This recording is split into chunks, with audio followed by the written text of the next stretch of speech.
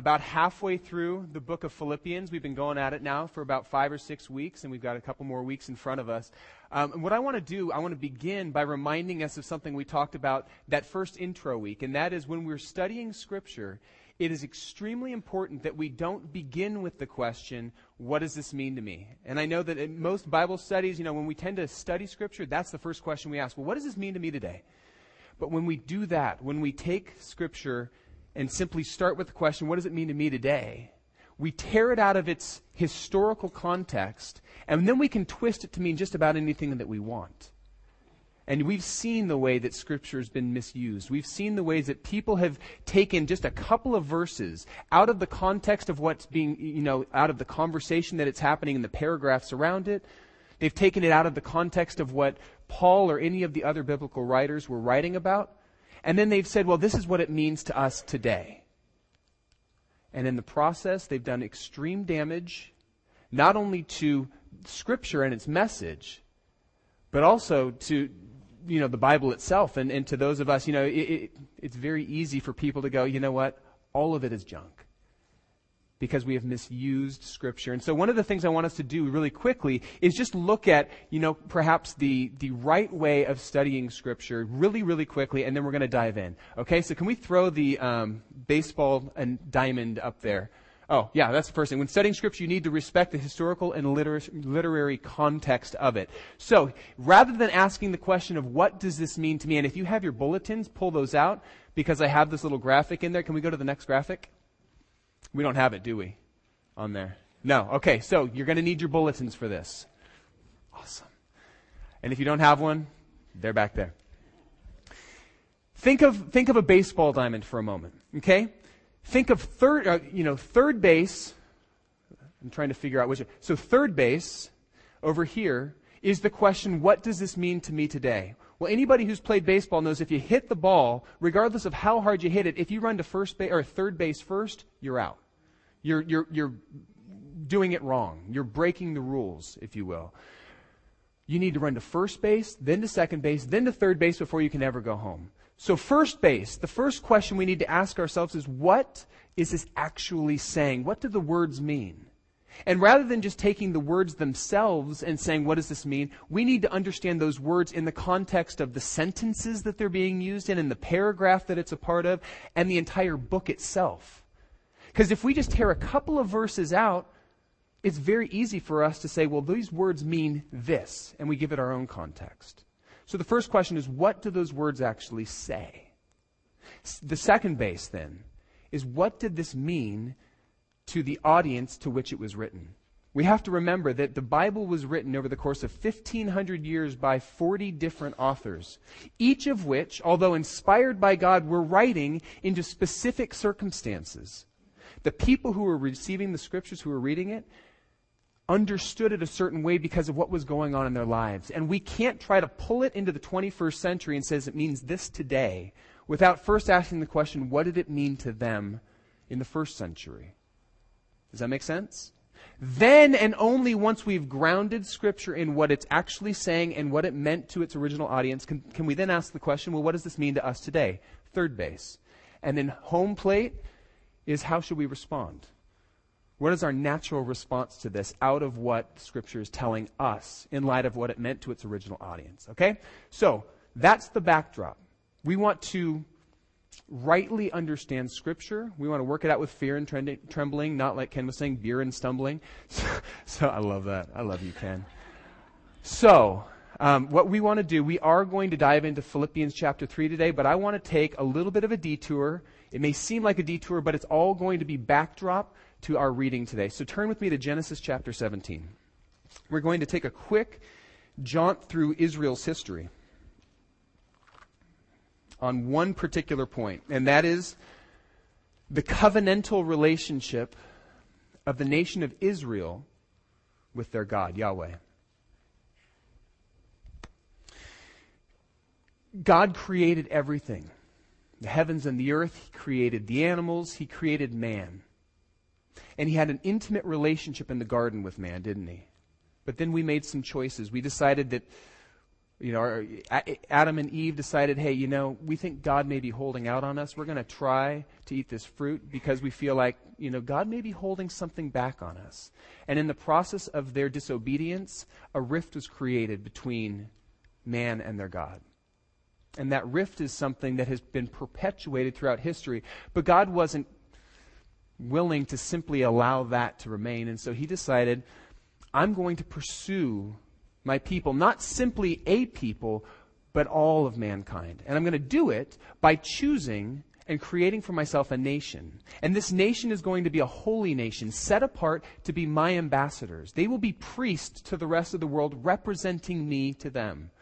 And so he begins with a man, a guy named Abram. And he says, Abram, I'm going to change your name to Abraham, and you are going to be the father of a great nation. Now, at the time that he said this, Abraham didn't have any kids, and he was getting way up there in years. God says, hey, I'm God. Nothing is out of my ability to do. And so he provides Abraham with a child, a guy named Isaac, out of which this nation of Israel will come.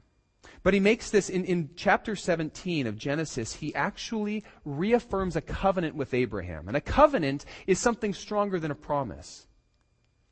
It's the same, the closest thing that we have to us today is the marriage covenant.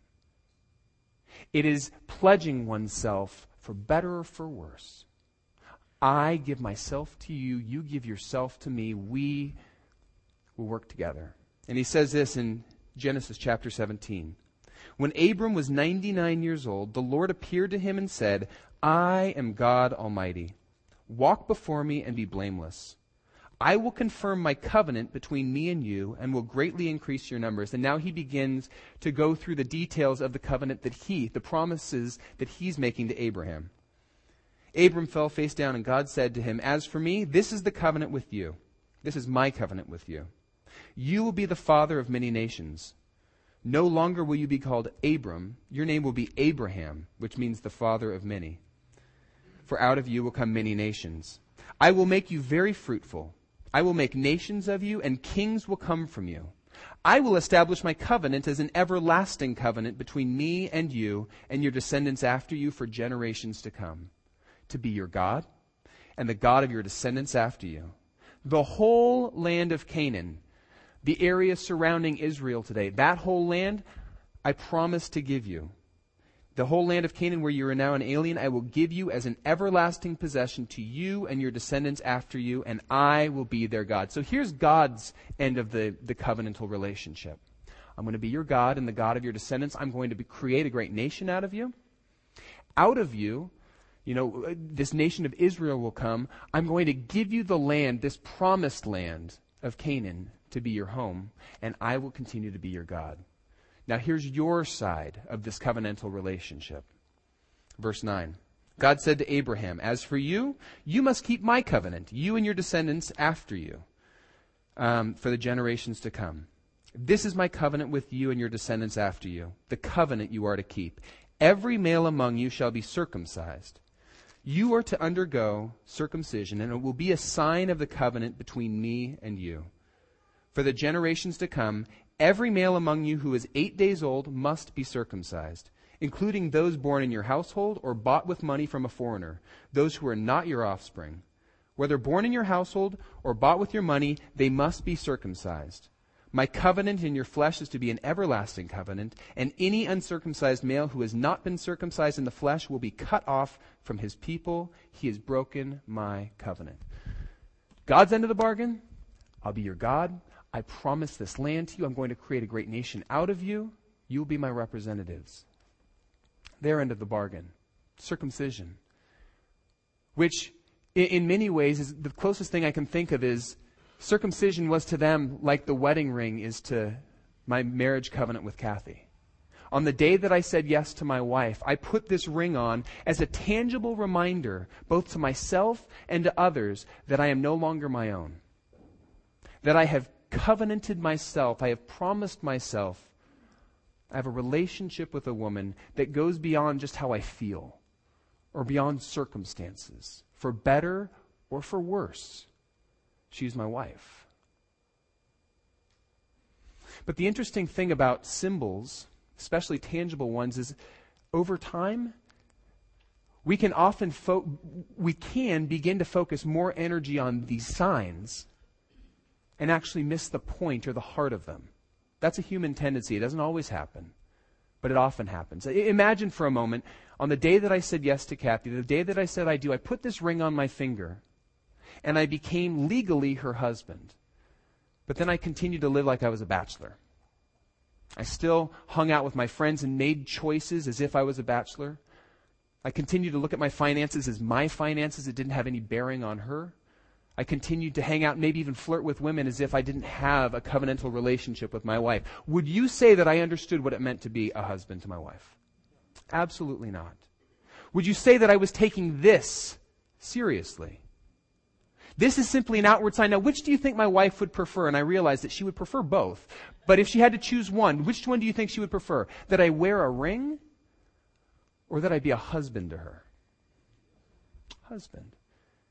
In the same way, on that day with Abraham, God was covenanting with him, saying, I take you to be my son.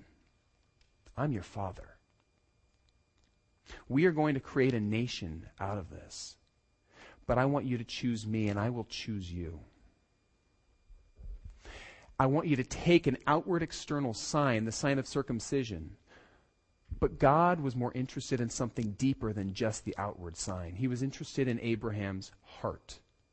And he was interested in the heart of the people that would come out of that, the nation of Israel. He was interested in their heart. And the reality is, as you look at the history of the Israelites and their relationship with God, they kind of miss the point a lot. Over and over and over, it seems that they externally honored God and said, yes, Yahweh, He's our God, but then they made choices, especially as they got into the promised land and they got comfortable and they were around other nations. They began to choose the gods of those nations as well, right? Because, hey, we might as well hedge our bets here.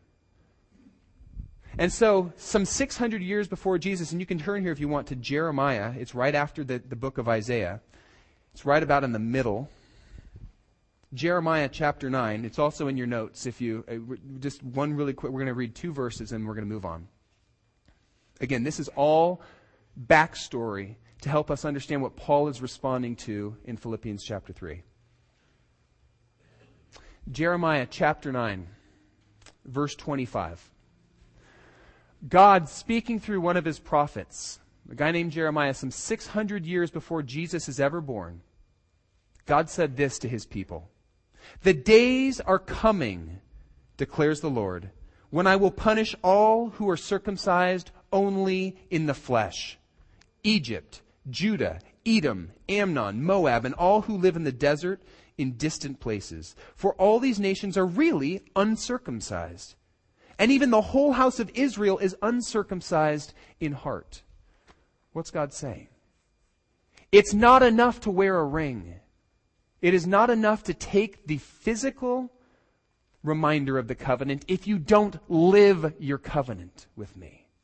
I'm not interested simply in an external outward sign. I want your heart. Jesus said something pretty similar some 600 years later. As people were flocking around and wanting him to feed them, heal them, teach them, to be their rabbi. And he looked at the crowds of people that were flocking around him and he said, these people, they honor me with their lips, but their hearts are far from me. So Jesus comes on the scene. Jesus showed us what it looks like to be fully in, didn't he? Because he didn't want to necessarily go to the cross. We see that in the Garden of Gethsemane when he's pleading with God, if there's any way other to do this, let's do that. But not my will, but yours be done. I submit my life to you.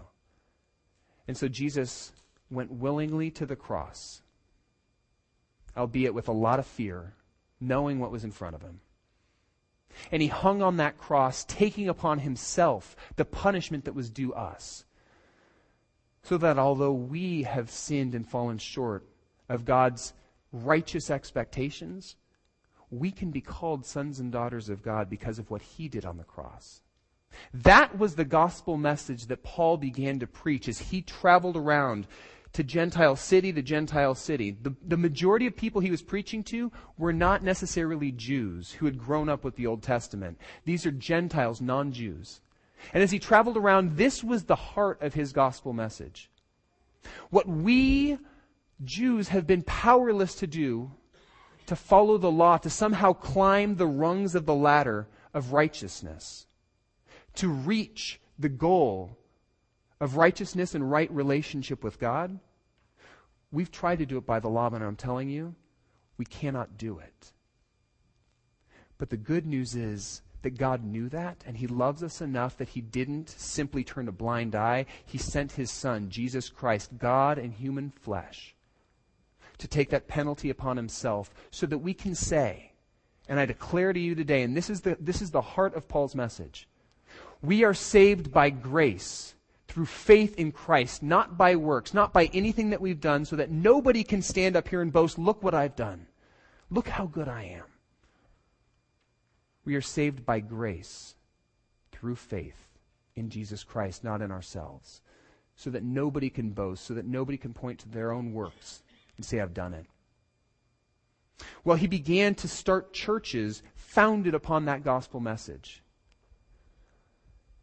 And then he would move on to the next city and the next city. Well, in the vacuum that was left by Paul, there would be others that would come to these cities to teach as well. There would be others that would begin to percolate in, and they would bring their own brand of teaching. Some of these were Jews that had believed in Jesus, Messianic Jews, who said, yes, okay, Jesus may be the Messiah, but if you want relationship with God, if you want right relationship, then you'd better follow the law. And particularly, if you want a right relationship with God, then you cannot turn a blind eye to the Abrahamic covenant. You must be circumcised. You must check that box. Otherwise, your faith in Jesus is empty. It's null and void. They began to go into the city of Galatia, and we see Paul just yelling in his letter to the Galatians. No, you're missing the point. They say you need to be circumcised. Man, I just wish that the knife would slip and completely emasculate those people who say you need to be circumcised. He didn't, Paul said it how he felt sometimes. So he's already seen this kind of false brand of teaching saying the gospel message and legalism. And he was concerned for the Philippian church. He was concerned for all of his churches. We read in one last verse, and I'm just going to read this really quickly, and then why don't you turn to Philippians chapter 3, but let me read just a couple of verses from Romans chapter 2. Because he said this in his letter to the Roman church, again, a church made up largely of Gentiles, non-Jews, and he said this to them, a man is not a Jew if he is only one outwardly, nor is circumcision merely outward and physical. No, a man is a Jew if he is one inwardly, and circumcision is circumcision of the heart, by the Spirit, not by effort, not by the written code, not by following the rules or climbing the religious rungs. Such a man's praise is not from men, but from God. Okay? So this was an issue that Paul was encountering again and again and again, and he was having to address in all of the different churches, in all of these different Gentile cities. And it was no different in the city of Philippi. Whether the false Judaizers, which is just a word for these Jewish believers who were saying you need to get circumcised in order to be a follower of Yahweh, whether they had already come in and started teaching that brand of theology, or he was just trying to make sure that they were on the lookout for them, we're not quite sure. But he does address it in chapter 3. He says, finally, brothers, and this is kind of tailing off of what he talked about last week. Finally, brothers, rejoice in the Lord. I find it no trouble for me to write the same thing to you again and again, and it's a safeguard for you. And now he switches gears and he starts to warn them. Watch out for those dogs. He's talking about the Judaizers, these people who are preaching a false gospel of legalism. Watch out for those dogs, those men who do evil, those mutilators of the flesh. For it is we who are the circumcision, we who submit our lives to Jesus Christ by faith, and we accept the grace that He's handed to us. We are the circumcision. We who worship the Spirit of God, we who glory in Christ Jesus and put no confidence in the flesh. In a lot of ways, he kind of holds up two ways of approaching God. One way is, here's the ladder of religion. Let me see how well I can climb the rungs. Let me see how well I can follow the tenets so I can somehow earn my way to God and my righteousness. And he's saying that's one way of doing it. And we have found that it is impossible to ever be good enough to be declared righteous in God's sight. The other approach to God is a recognition that there's nothing that we could do to save ourselves. But God knew that. And that's why he sent Jesus Christ to die in our place, to take upon himself the penalty for our sins, so that through him we can be declared righteous. You can't do both. You can't take both the ladder and the gift and combine them and say, this is how you do it. So, we put no confidence in the flesh, though I myself have reason for such confidence. Now, Paul goes into, hey, do you want to talk about the ladder? Well, if anybody could ever point to the ladder and say, hey, I've done all of those things, it's me. And then Paul begins to enumerate the ways that he lives up to the letter of the law. If anyone else thinks he has reason to put confidence in the flesh, I have more. Verse 5. Circumcised on the 8th day. Remember the Abrahamic covenant. Every male child of Israel must be circumcised on the 8th day. I was. Of the people of Israel, I was born an Israelite. Of the tribe of Benjamin, the tribe that gave Israel its first king, Saul. I'm of that tribe. A Hebrew of Hebrews. Okay? I follow the law. In regard to the law, I'm a Pharisee. Paul himself was trained by Gamaliel, one of the most influential rabbis of that day. He's saying, I know the law. I know every little bit of it. As for zeal, you want to know if I'm committed? Man, when I thought that the church was going against Yahweh, I persecuted the church. I was standing there giving my affirmation to people being stoned as heretics. Don't ever question my zealousness for my God. As for legalistic, you want to know if I'm following the rules? Righteous, faultless. He's not saying he was perfect, that he never made a mistake, simply that he followed the law, and when he did stumble, he did everything in the law that was set out to make himself ceremonially pure and righteous again. Paul's saying, hey, if anybody has the right to kind of cross their arms and say, yeah, I'm good, it's me. And yet look at how he responds here. Verse 7. But whatever was to my profit, I now consider loss for the sake of Christ. What's more, I consider everything a loss compared to the surpassing greatness of knowing Christ Jesus my Lord, for whose sake I've lost all things.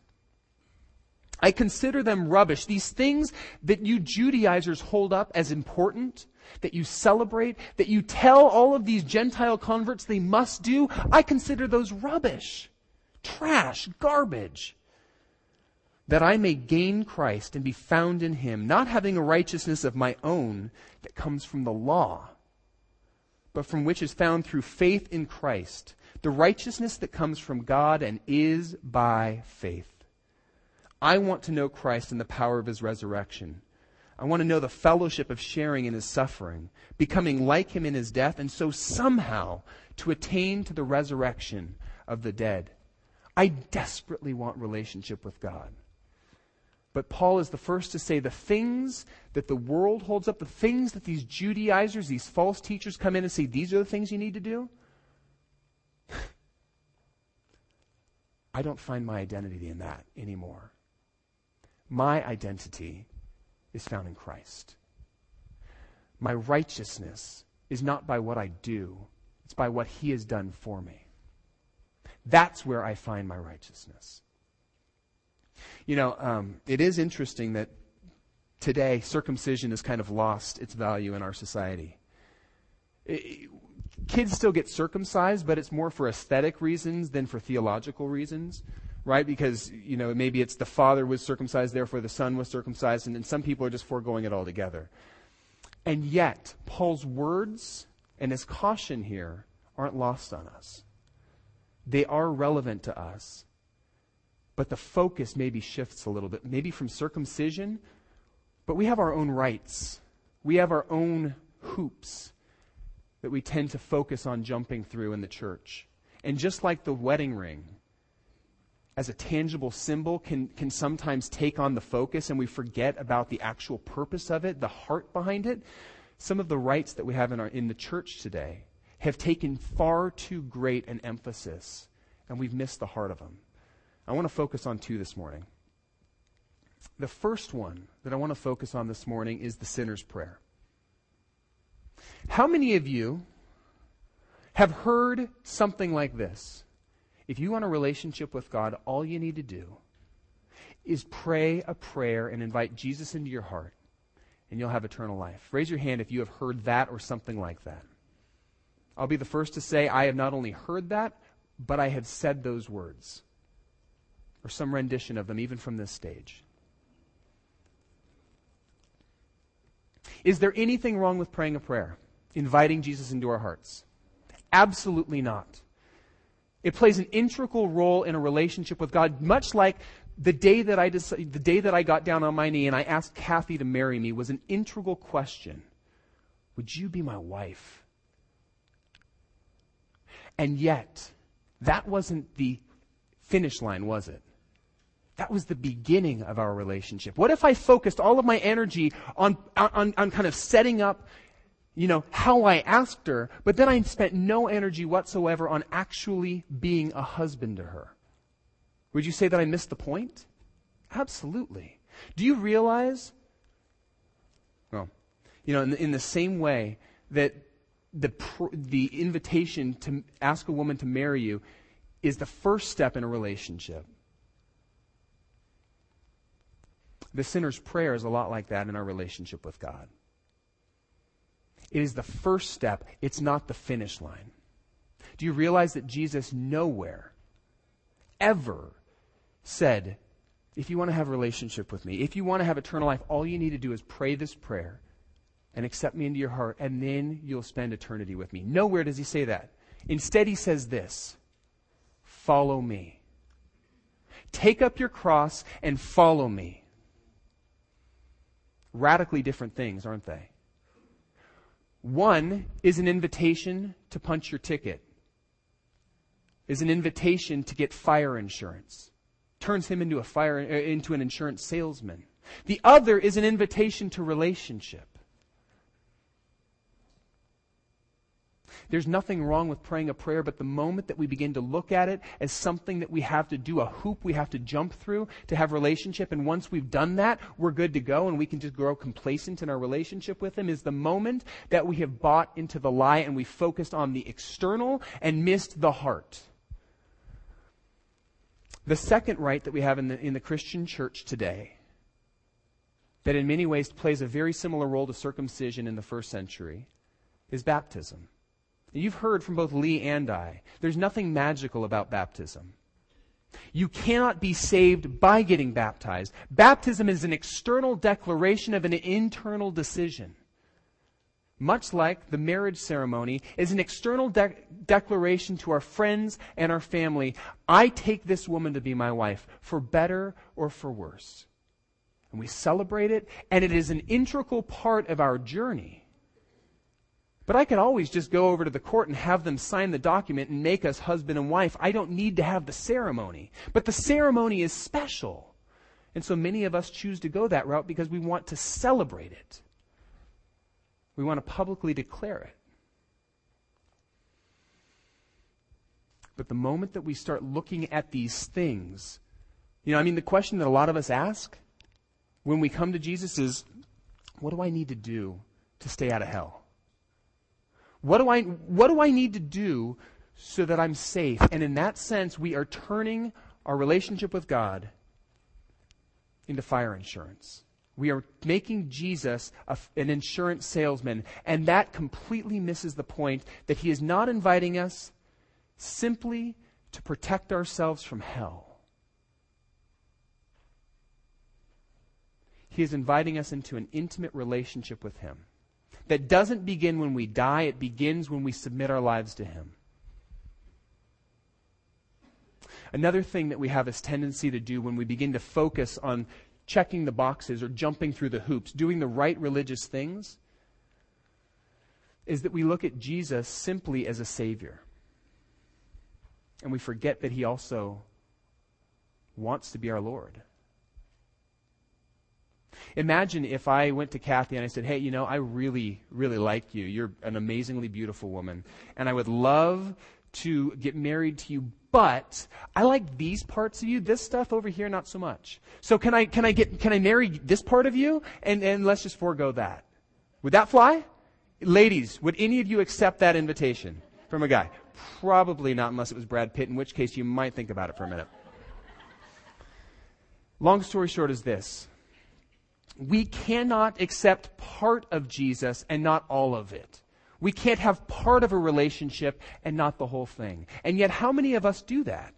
How many of us separate Savior and Lord and we say, you know what? Jesus can be my Savior. I need a Savior. I want somebody who will take my sins and wash them clean. I'll take that. But this whole lordship thing, I'm not cool with that. Because the reality is I really like being the captain of my own ship. I really like being in control. I really like the lifestyle that I've chosen, and I'm not really ready to give that up. So you know what? He can be my Savior. I'll pray this prayer. I'll get baptized. I'll show up at church. I'll even throw some money into the basket every once in a while. But I'm not ready to give Him my heart. I'm not ready to give Him control. I'm not ready to submit my life. I'll tell you, and I'll be really bluntly honest with you right now. Perhaps the single greatest fear that I have as a pastor is not that I would fall short, although that's a huge, huge fear of mine. Perhaps the single greatest fear that I have for the church as a whole, but also for Lighthouse and for myself, is that there are some of us in this room this morning who are a Christ follower by name. You've prayed a prayer. You've undergone baptism, perhaps. But you're not actually following Jesus Christ. You call yourself a Christian, but you have yet to submit your life to Christ. And I'm terrified that there are some people in here who on the day that they stand before Jesus Christ, He'll say, "Begone, I never knew you." Well, wait a minute, look at all the things we did for you. I never knew you. You never chose to follow me. You never chose to allow me to be your Lord. Yeah, a prayer is great. That public declaration of baptism, that's great. But you never gave me your heart. And that terrifies me. And I will be the first to say it terrifies me that I may be living that sort of double life. That externally I am one person, and internally, my heart is my own. And I am the captain of my own ship.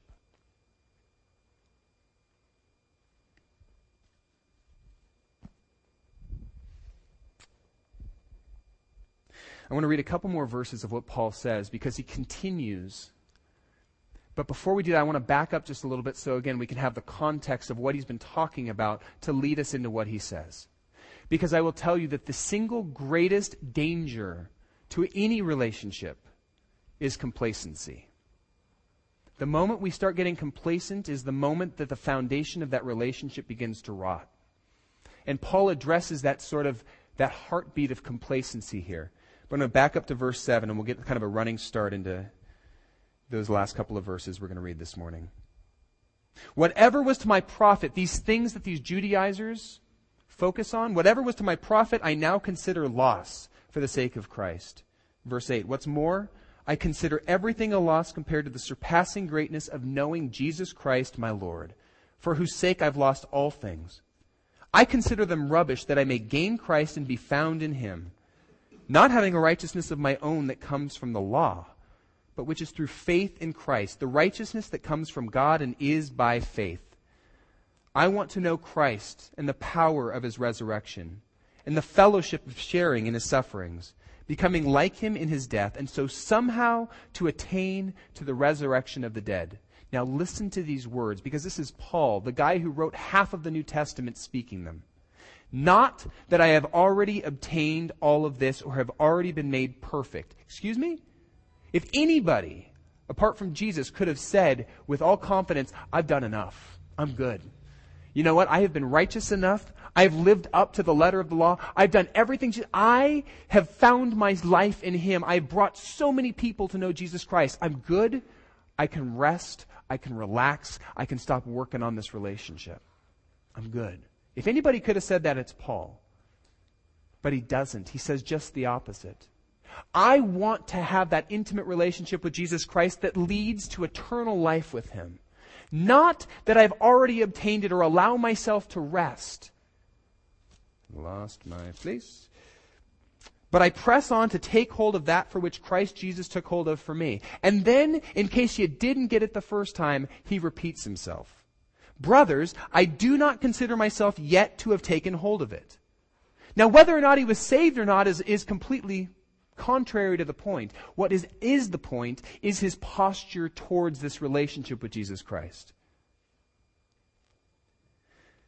One thing I do, forgetting what's behind, both the mistakes I've made, but also this ladder of things that I've tried climbing my whole life, forgetting what's behind and straining towards what's ahead, eternity spent in intimate relationship with my God, I press on towards the goal to win the prize for which God has called me heavenward in Christ Jesus. And all of us who are mature should take such a view of things. And if on some point you think differently, that too God will make clear to you. Only let us live up to what we have already attained. Here's what Paul is saying. I cannot grow complacent in my relationship with Jesus Christ. Some people try to attain their righteousness through the law, through doing the right things. Some people feel like they're at the bottom rung. Some of you in here today look at yourself and you go, there's no way I could ever be declared righteous in God's sight. Look at the junk that I deal with. Not only what I've done, but I'm an addict. I'm a screw-up. I'm an adulterer. I harbor hatred and unforgiveness in my heart. There's no way God could forgive me. And you just kind of are going through the motions because you desire a relationship.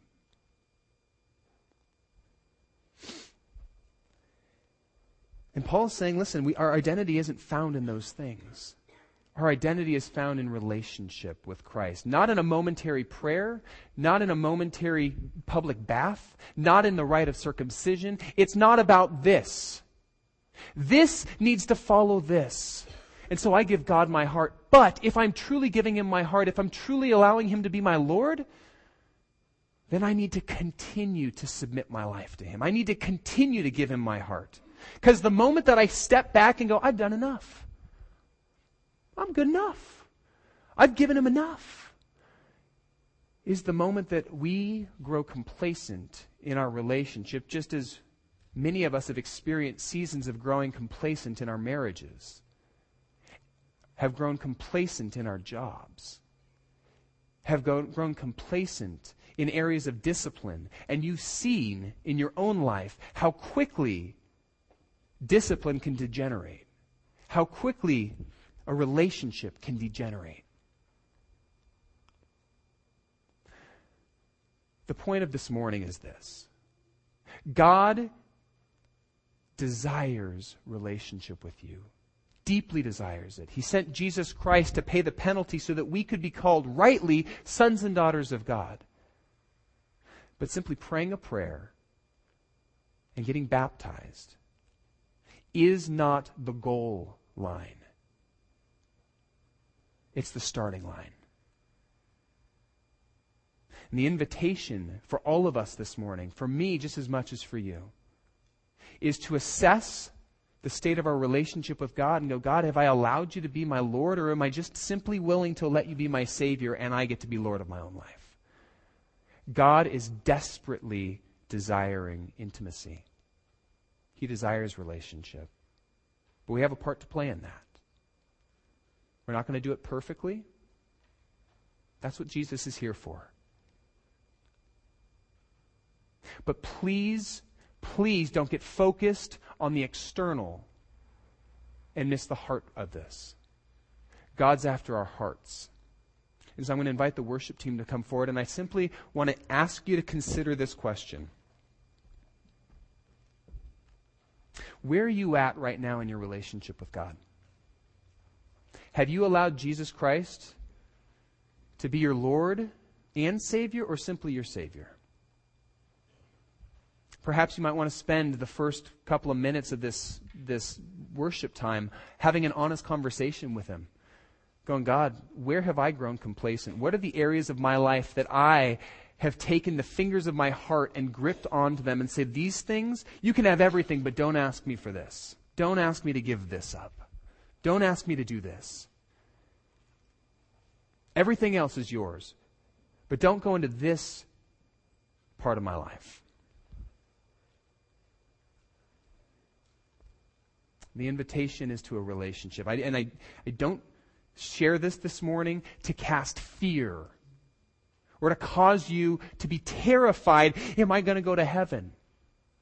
Because far too many of us are missing the point. Eternity doesn't start when we die. Eternity starts when we submit our lives to Him. You can start eternity now if you're willing to allow Him to be your Lord.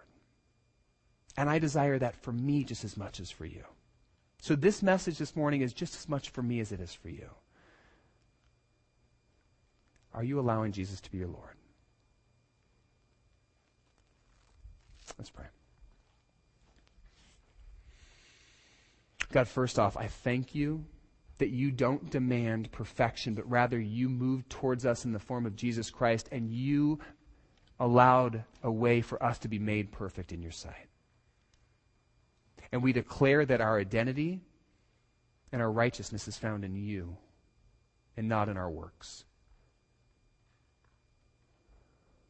And God, I know that you desire strongly to have a relationship with us. It's not a momentary decision that we made decades ago, or even a momentary decision that we're considering making even this morning. But it's a lifetime spent in a dynamic relationship with you.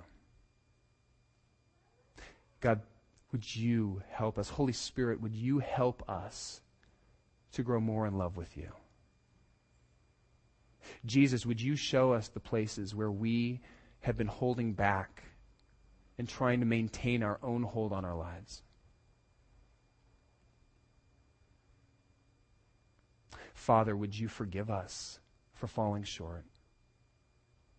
Would you empower us to be not only your sons and daughters, but your ambassadors to our neighbors, our families, our friends, and the people we come in contact with? God, may we be a church that's marked by people living eternity now in relationship with you. For it's by grace we've been saved through faith, not by works, so that none of us can stand up here and say, look what I've done. Look what a good person I am. And in that we find our rest. We find our joy. Jesus, in your holy name, amen.